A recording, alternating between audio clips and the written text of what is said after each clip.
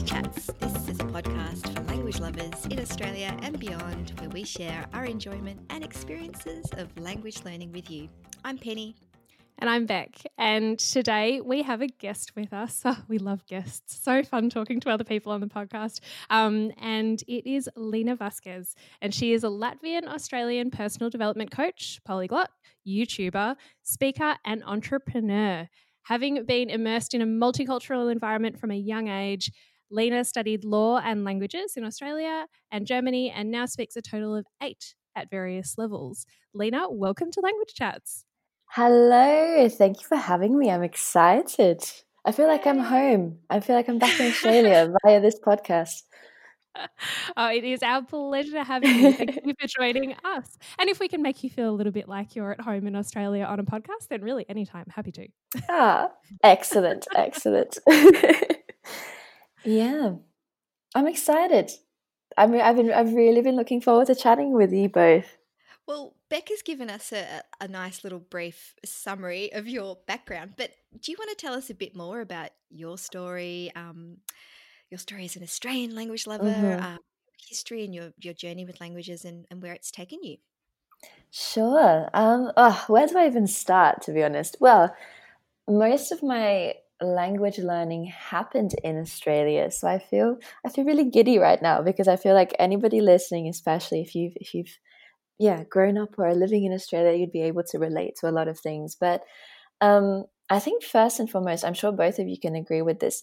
If you're a language lover or you speak more than 2 languages in Australia, you're seen as some sort of genius.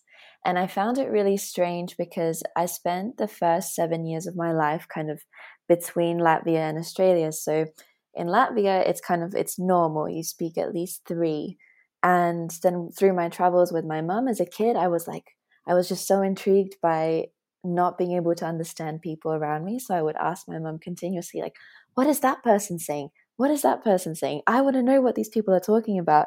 And then when we moved to Australia, I actually got put into the new arrivals program in primary school. So it was like, the one that is for kids who don't really speak English well. And I picked up the language really quickly and then went into the mainstream stream of school.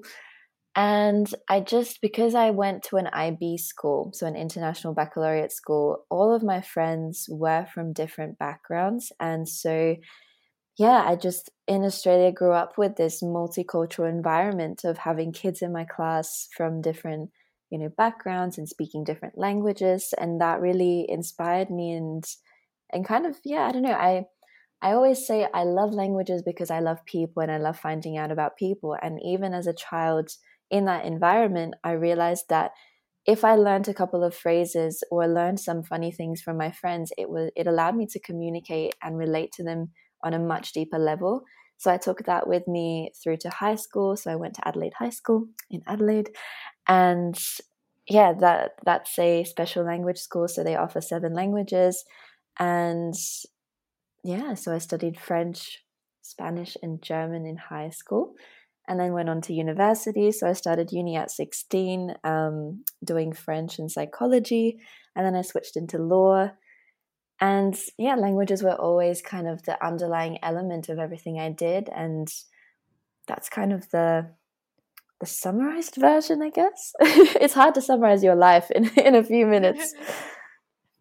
And on the spot as well. Yeah. I was going to say 7 languages being offered at an Adelaide High School feels like an awful lot. Yeah, well, it's like it's fortunate. It's really cool. Yeah, no, I was very, very grateful. I had to take a test and everything, but I was so determined. I remember even at the age of 12 of like, I am going to get into this school.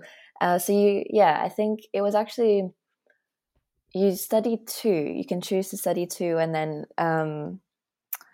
most people drop 1 or most people drop languages after year 10. But I, for multiple reasons, I was able to do 3. So nobody actually studies 7 because obviously you have other subjects that you need to do. But it's really good that they offer them. So you have, I think, they had Greek, Mandarin, Japanese, German, French, Spanish, Italian, and I think that was it. Yeah. Yeah, well, that's still lots, isn't it? It is, yeah. Yeah, absolutely. And how did you find moving when you went from high school and having all of those language opportunities available to you and being, it sounds like, pretty well supported in your language learning too?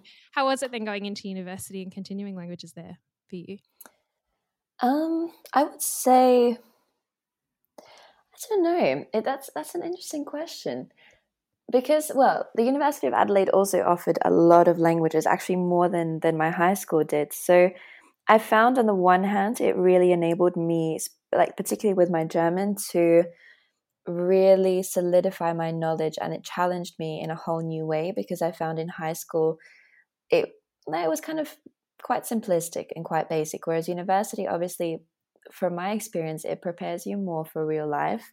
But actually, every single language that I did at university, so I went on as well to do Italian and Russian, it was a very different experience. I found French to be way more intensive than German. I found Italian was more practical, whereas my German studies were very theoretical, and we were doing things like Goethe and, doing reading analyses and presentations and things like that. So I think, yeah, the highlight of my university experiences in terms of the language learning realm was when I did my year abroad in Germany, and I did subjects in German. So I essentially studied German law for a year in the language, which was a great challenge as well. And is that what prompted you to kind of explore the world, I suppose? Was it after uni that you decided to move abroad, or what led you to live overseas? Oh, I think if I could have, I would have moved at 13, to be honest. But at that age, yeah, you're not really ready to be independent. No, I've always been a very curious person, as I said, and a free soul. So I went to Spain with my class when I was 15, and I just fell in love with Europe, and I was like, I want to come back here.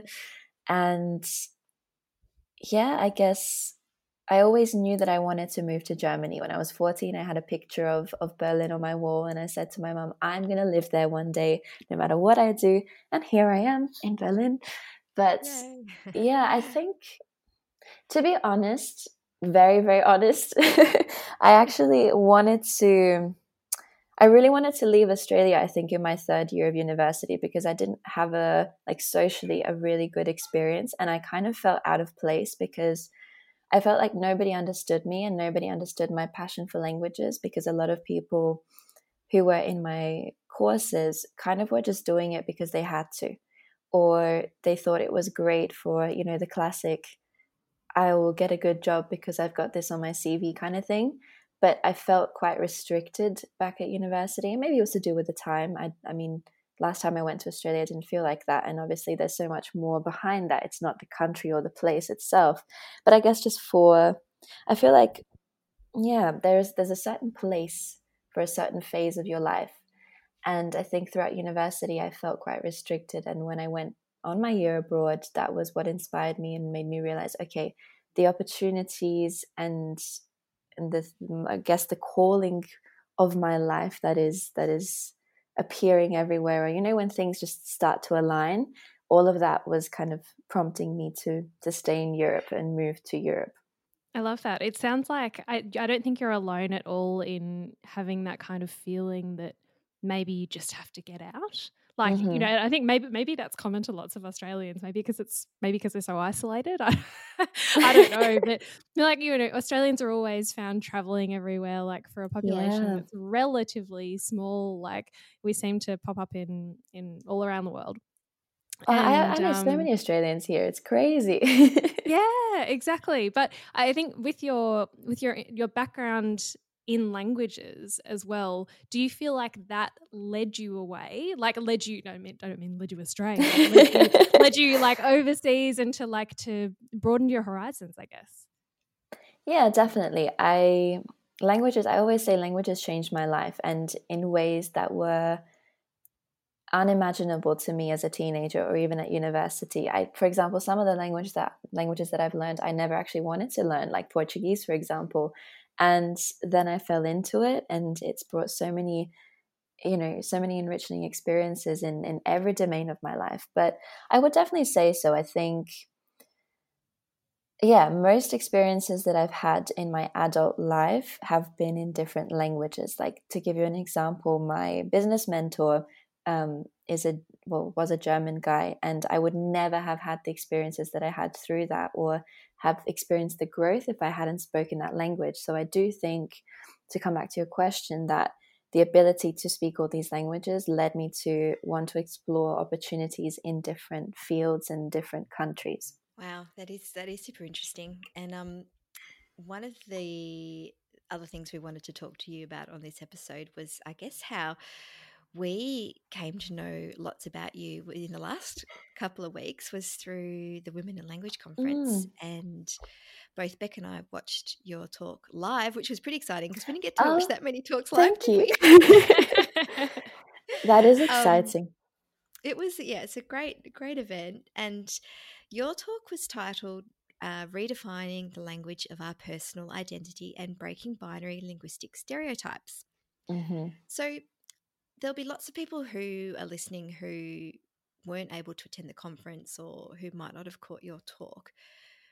Do you want to talk a little bit about why you chose that topic and what it means to you in terms of redefining the language of our identity and why it's so important? Yeah, definitely. So I know first and foremost that it's quite a complex title, but essentially the core essence of it was about identity. And in what I mean by binary linguistic stereotypes is, on the one hand, yes, the stereotypes that that are sometimes just implicitly there.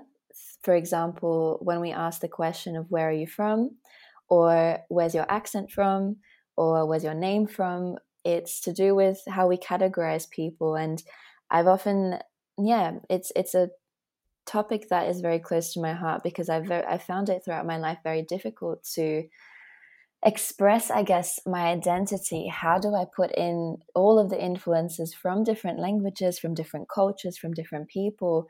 Um, and I think that a lot from, as well, my friends who I've spoken to about this, or just the experiences that I've had in my life, um, to yeah, I guess what I wanted to really share in that talk was that identity really is a personal experience. And a lot of the time when we ask people these questions, or we try and I guess satisfy our own curiosity, we unintentionally sometimes step on that other person's personal experience and put them into a box too quickly. And another point, for example, is this idea of being a native speaker of a language. Well, there seems to be this underlying supremacy of, if you hold the title of being a native speaker, that automatically enables you to step on anybody else who might actually be, have more linguistic fluidity than you and be more eloquent in their speech and whatever. But because they don't have that country on their passport, that categorizes them as being lesser than you, if that makes sense. So in my talk, the final message was kind of to understand that identity is unique, and that we really should remove all of the shoulds and the musts and those judgments, and really allow for our mind and our knowledge to be broadened, especially because nowadays, we're seeing more and more third, even fourth culture kids or adults, and to just be more open-minded about the fact, or about how we ourselves use our words and our language to express our identities, how we can create more space for discussion and curiosity rather than quick categorization, and to also understand that our identity is something that is ever changing. It's constantly evolving, and you can be multifaceted. And I think that through my own experiences, I constantly see other people trying to put me into a box. It's like, you can't be, for example, sporty and have a business. You can't be, good looking and be kind of open-minded and whatever. Like, there's a just a couple of examples, and to understand that everything everybody does is usually to stay consistent with their own image of their identity and what they think other people's identities are. But you don't need to fit into anybody else's box. Yeah. Yeah. All makes so much sense. And it was a really, I guess it was a really eye-opening way of presenting these kind of thoughts that, you know, sometimes we do have to stop and think what we're saying or what we're thinking or what we're asking. And I like the point you make about that your identity isn't a constant, that your identity can change in time and over the period of your life. I think that's a really interesting concept as well. Yeah, I agree. And I love how you compare it to like third culture kids, because I think that's something that increasingly people have talked about. You know, kids who've maybe their parents are both from different countries and then they grow up in a place that's not either of their parents' home countries, and then maybe they move around a little bit and they find themselves in this, I guess, slightly difficult identity position as they're growing up. But that just because we talk about kids in that way, there are plenty of adults who also find themselves in exactly the same position, don't they? Exactly, 100%. And I think of my mum actually every time I think about that type of concept as well, because she's spent more time in Australia than she has in Latvia now, and she's gone through her third, I guess, tertiary education in Australia. She speaks the language fabulously, and yet she doesn't get considered as an Australian because she has this slight, Eastern European accent. And I know so many other people, wherever they are in the world, who have that experience of, it's almost like a mini identity crisis of, why are these parts of myself being, or the parts of who I am being segregated or oppressed? And, people shut off the conversation before it's actually even begun, instead of asking other people, or just being, I guess, more open-minded and trying to understand that you can have multiple cultures that have influenced your identity. And then if we dive in even deeper, what does that even mean to be influenced by a culture? I love asking the question, why or what if, all of those types of deeper analyses. But, I had an experience actually this morning where I went out with my Brazilian housemates yesterday, and we had a little bit of a disagreement. And it turns out that the misunderstanding came about because they had a different understanding of taking what it meant to take care of each other. So to give you the clear example of, they were constantly like checking on everybody at the party and were like, are you okay? Do you want to go home now? Is this going to happen? Whereas I'm not used to that. And I don't know if it's just to do with my personal experiences, but I said like, hey guys, that's a bit overbearing. Could you, I appreciate my freedom. I love you to bits, but please, like, I don't want to feel like a child. And then my friend explained to me this morning, he said, you know what, in Brazil, that's really common. And actually we think it's rude if like if somebody didn't check up on us all the time, or if somebody didn't, if somebody wasn't overbearing essentially. And so then I wondered, like, is this considered then to be a cultural difference? Is it considered to be an experiential difference? Because obviously everybody, no matter in what country you're from, is different. Their personality is different, their life experiences are different, which then translate to them showing up in the world differently. So I feel like I've opened up a massive can of worms just then, but some interestingly, food for thought. Yeah, is it a cultural difference? Or sometimes, like if you're talking to somebody in another language, like I often get the feeling, I'm like, wait, is it a cultural difference or is it a linguistic difference? Like, have I said something that makes it sound like, did I misunderstand a nuance of a particular word or a particular phrase and completely misunderstand a situation, not even because there was a cultural difference, but just because I took something the wrong way, like unintentionally. Exactly. Yeah. Do you have so in all of this discussion, I guess, of cultural difference and linguistic difference and identity, do you have any recommendations or suggestions for people to try and have better conversations with others about their identity. Like whether it's because, if you're somebody who, like, it can be very easy based on, as you mentioned before, an accent, for example, to make a judgment, not a negative judgment, but a judgment, put somebody a little bit in a box, because you hear their accent and you hear that it sounds maybe a little bit Eastern European, and then you make a decision about where you think they might be from. But are there ways that everybody can try and ask the questions differently, maybe to have that conversation in a different way? Yeah, I think firstly it starts with having a level of self-awareness. So, everything starts with us and our own thoughts and our own perceptions. So I think just being more cognizant of the expectations that we bring into conversations, or the expectations that we bring into a new scenario when we're meeting somebody for the first time. So yeah, breaking those expectations of what, of their appearance, of what you think, because yeah, I think expectations are the things that often lead to the biggest miscommunications, because you're not actually open to truly listening. You're coming in with your own lived experience, and as I said before, you're trying to sometimes, unintentionally discriminate a little bit and put that person, or shove all of their life experiences into some sort of compartmentalized box. And then I would say, really, this is a two-part answer. So one is obviously about how you choose to define your own identity. So asking yourself, okay, how do I introduce myself?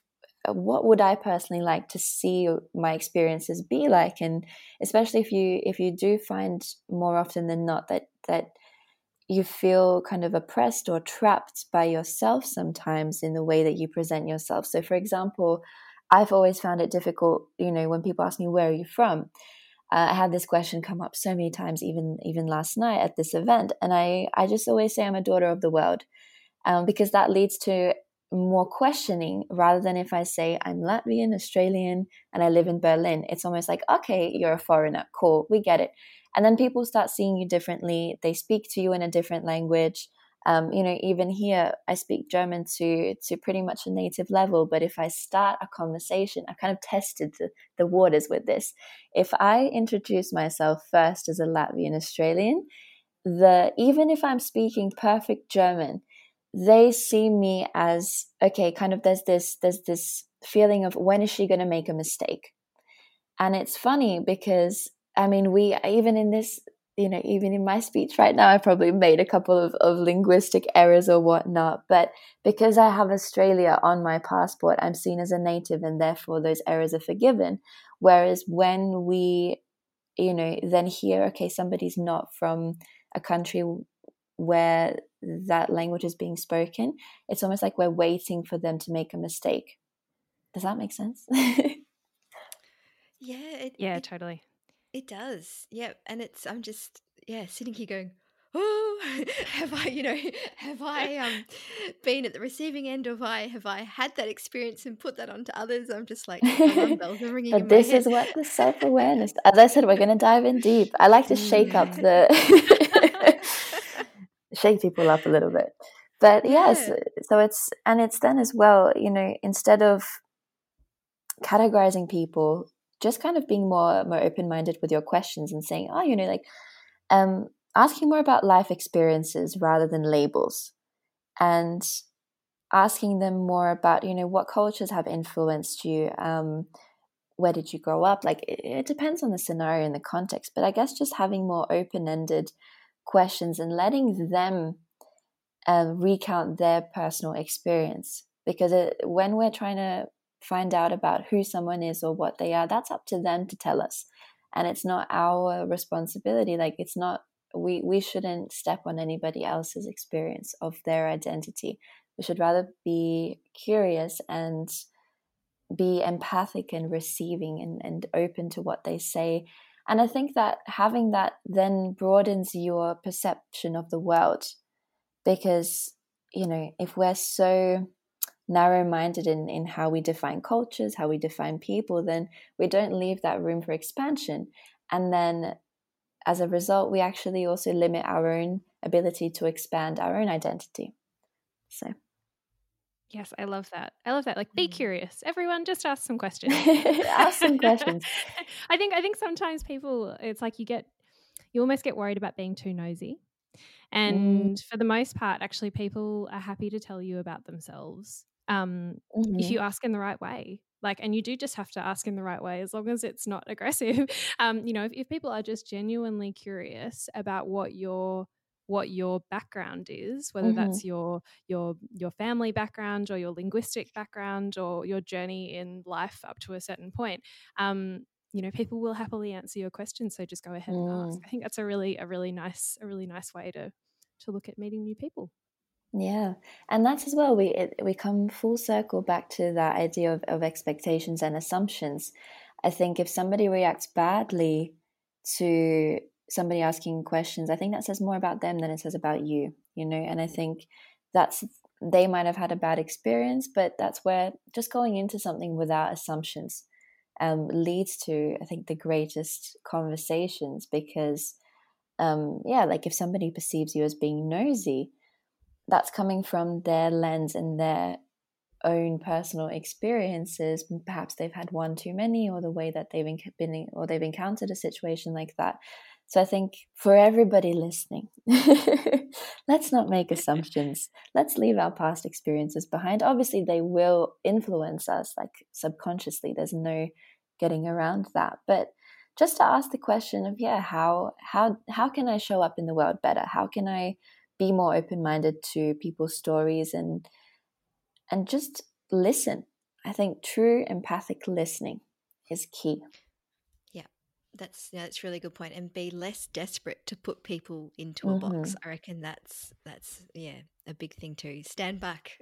Get rid of the box. Yeah, or even we do it naturally, because I mean it's a primitive, like it's primitively ingrained in us that we categorize, because otherwise that's how we navigated the world. But I think to also just be aware of that and be like, okay, yep, here's that stereotype, but it's not about whether or not it appears, it's about what you do with it.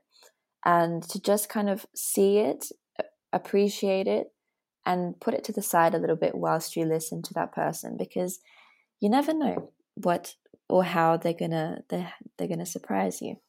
You have built your career, is from what I can understand, based around languages and your study of psychology and coaching and all the multitude of things that you do. Can you tell us a little bit about I guess the projects you're working on, or anything that's been a standout for you career-wise? Well, my career took a massive turn. I think most people probably, are wondering, hold on, didn't she study law? What is she doing? So I feel like maybe I'll touch on the transition of how I got to doing what I am doing, because I found it really difficult when I started university to figure out how I could incorporate languages into my career, because you have the standard, I guess, career paths of, okay, you can either become a teacher, which usually means, there's a format that you have to abide by when it comes to that. Or, I kind of saw, okay, I'm passionate about psychology, I'm passionate about law. How do languages fit into this? And at that time, this whole idea of having an online business or doing something online wasn't that prominent. So I thought, okay, I'm going to choose law because I saw this lawyer linguist job role, and I was like, that's going to be my future job. And it was at the end of my third year of law school into my fourth year, where I did my exchange in Germany, and I was good at it, and I got good grades, and I loved debating, and I loved talking in front of the kind of mock court situations. But there was just something missing, and I felt like I wasn't allowing my full creativity to be expressed. And I moved back to Australia, and I was just super unhappy. Nothing was working out. As I spoke about like alignment before, it was like the universe was telling me, Lena, you need to reconsider your life right now. And I didn't want to listen at first, so I kind of just ignored it.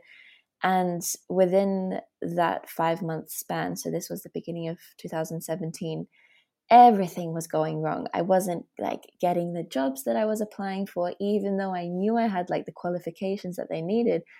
And I moved around 5 times. Nothing was just working at the time. I also was in a long distance relationship.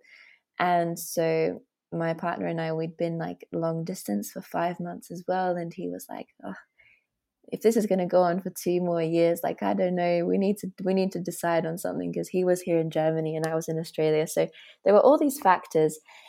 And I got home one day and I just started crying, and I decided, you know what, I'm going to listen to my intuition and I'm going to listen to what I want to do. And at that time, I'd just launched, I think 3 months before I made this decision, I'd launched my YouTube channel. And I realized I'm going to go and I want to work for myself. I don't know how I'm going to do it, what my long-term plan is, but I don't want to be a lawyer. So I'm going to pack my bags and move to Germany. So I did that. And I moved 2 months after I made the decision. And yeah, I started teaching German online. I was creating content on my channel. I just took every opportunity that I could. I put myself in the rooms where, to meet the people that I knew I could learn from and that we could both benefit from each other. And it was a struggle in the beginning. I'm not going to lie. The first 2 years were probably the hardest.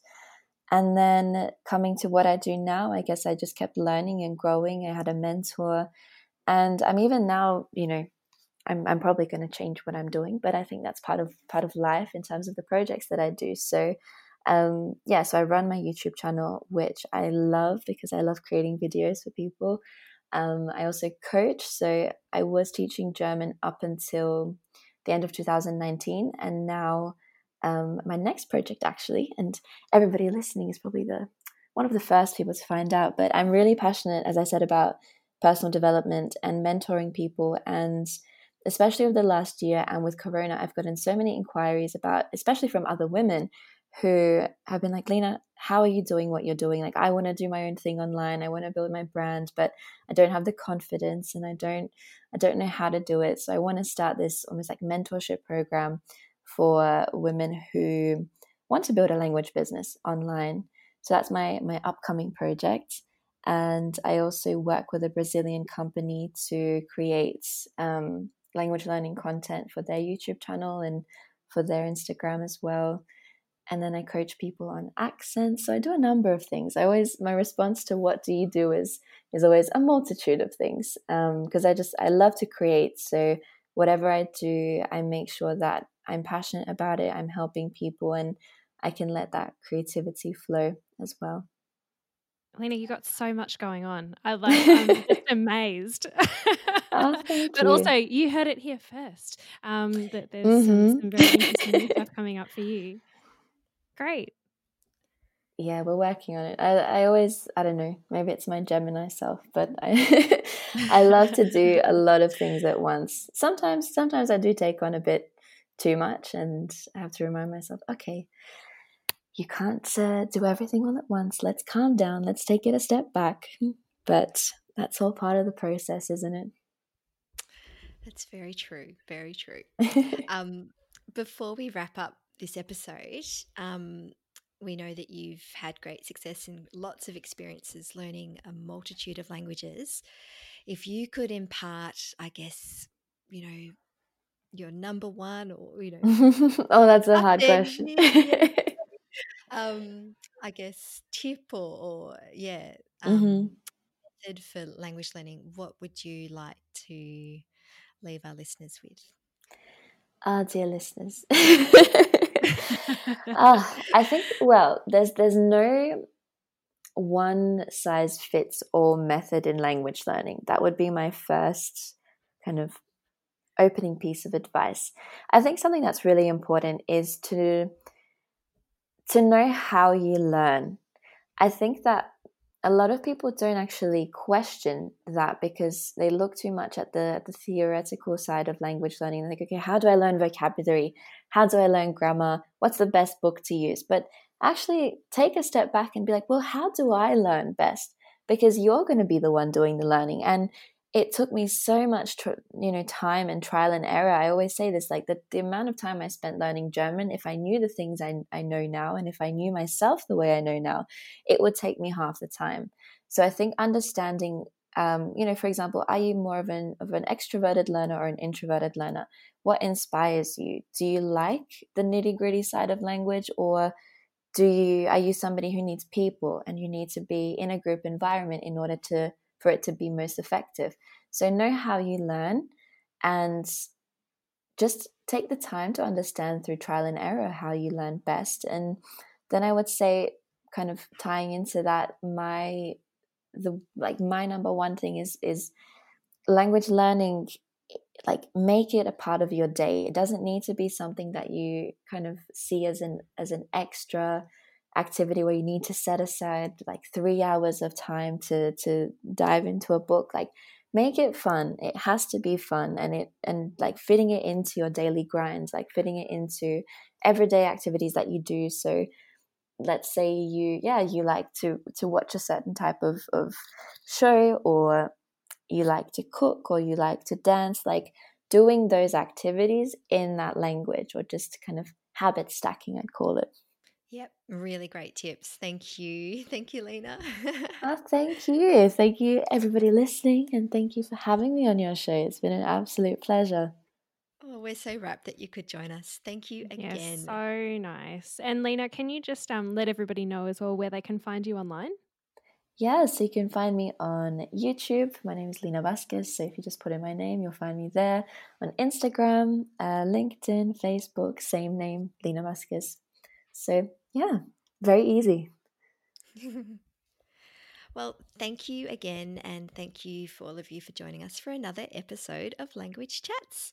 As many of you know by now, this podcast that we do is part of a larger project that Beck and I work on together called Language Lovers AU, and you can find out more about Language Lovers AU on Instagram and on Facebook. Don't forget, we've got a Facebook group as well.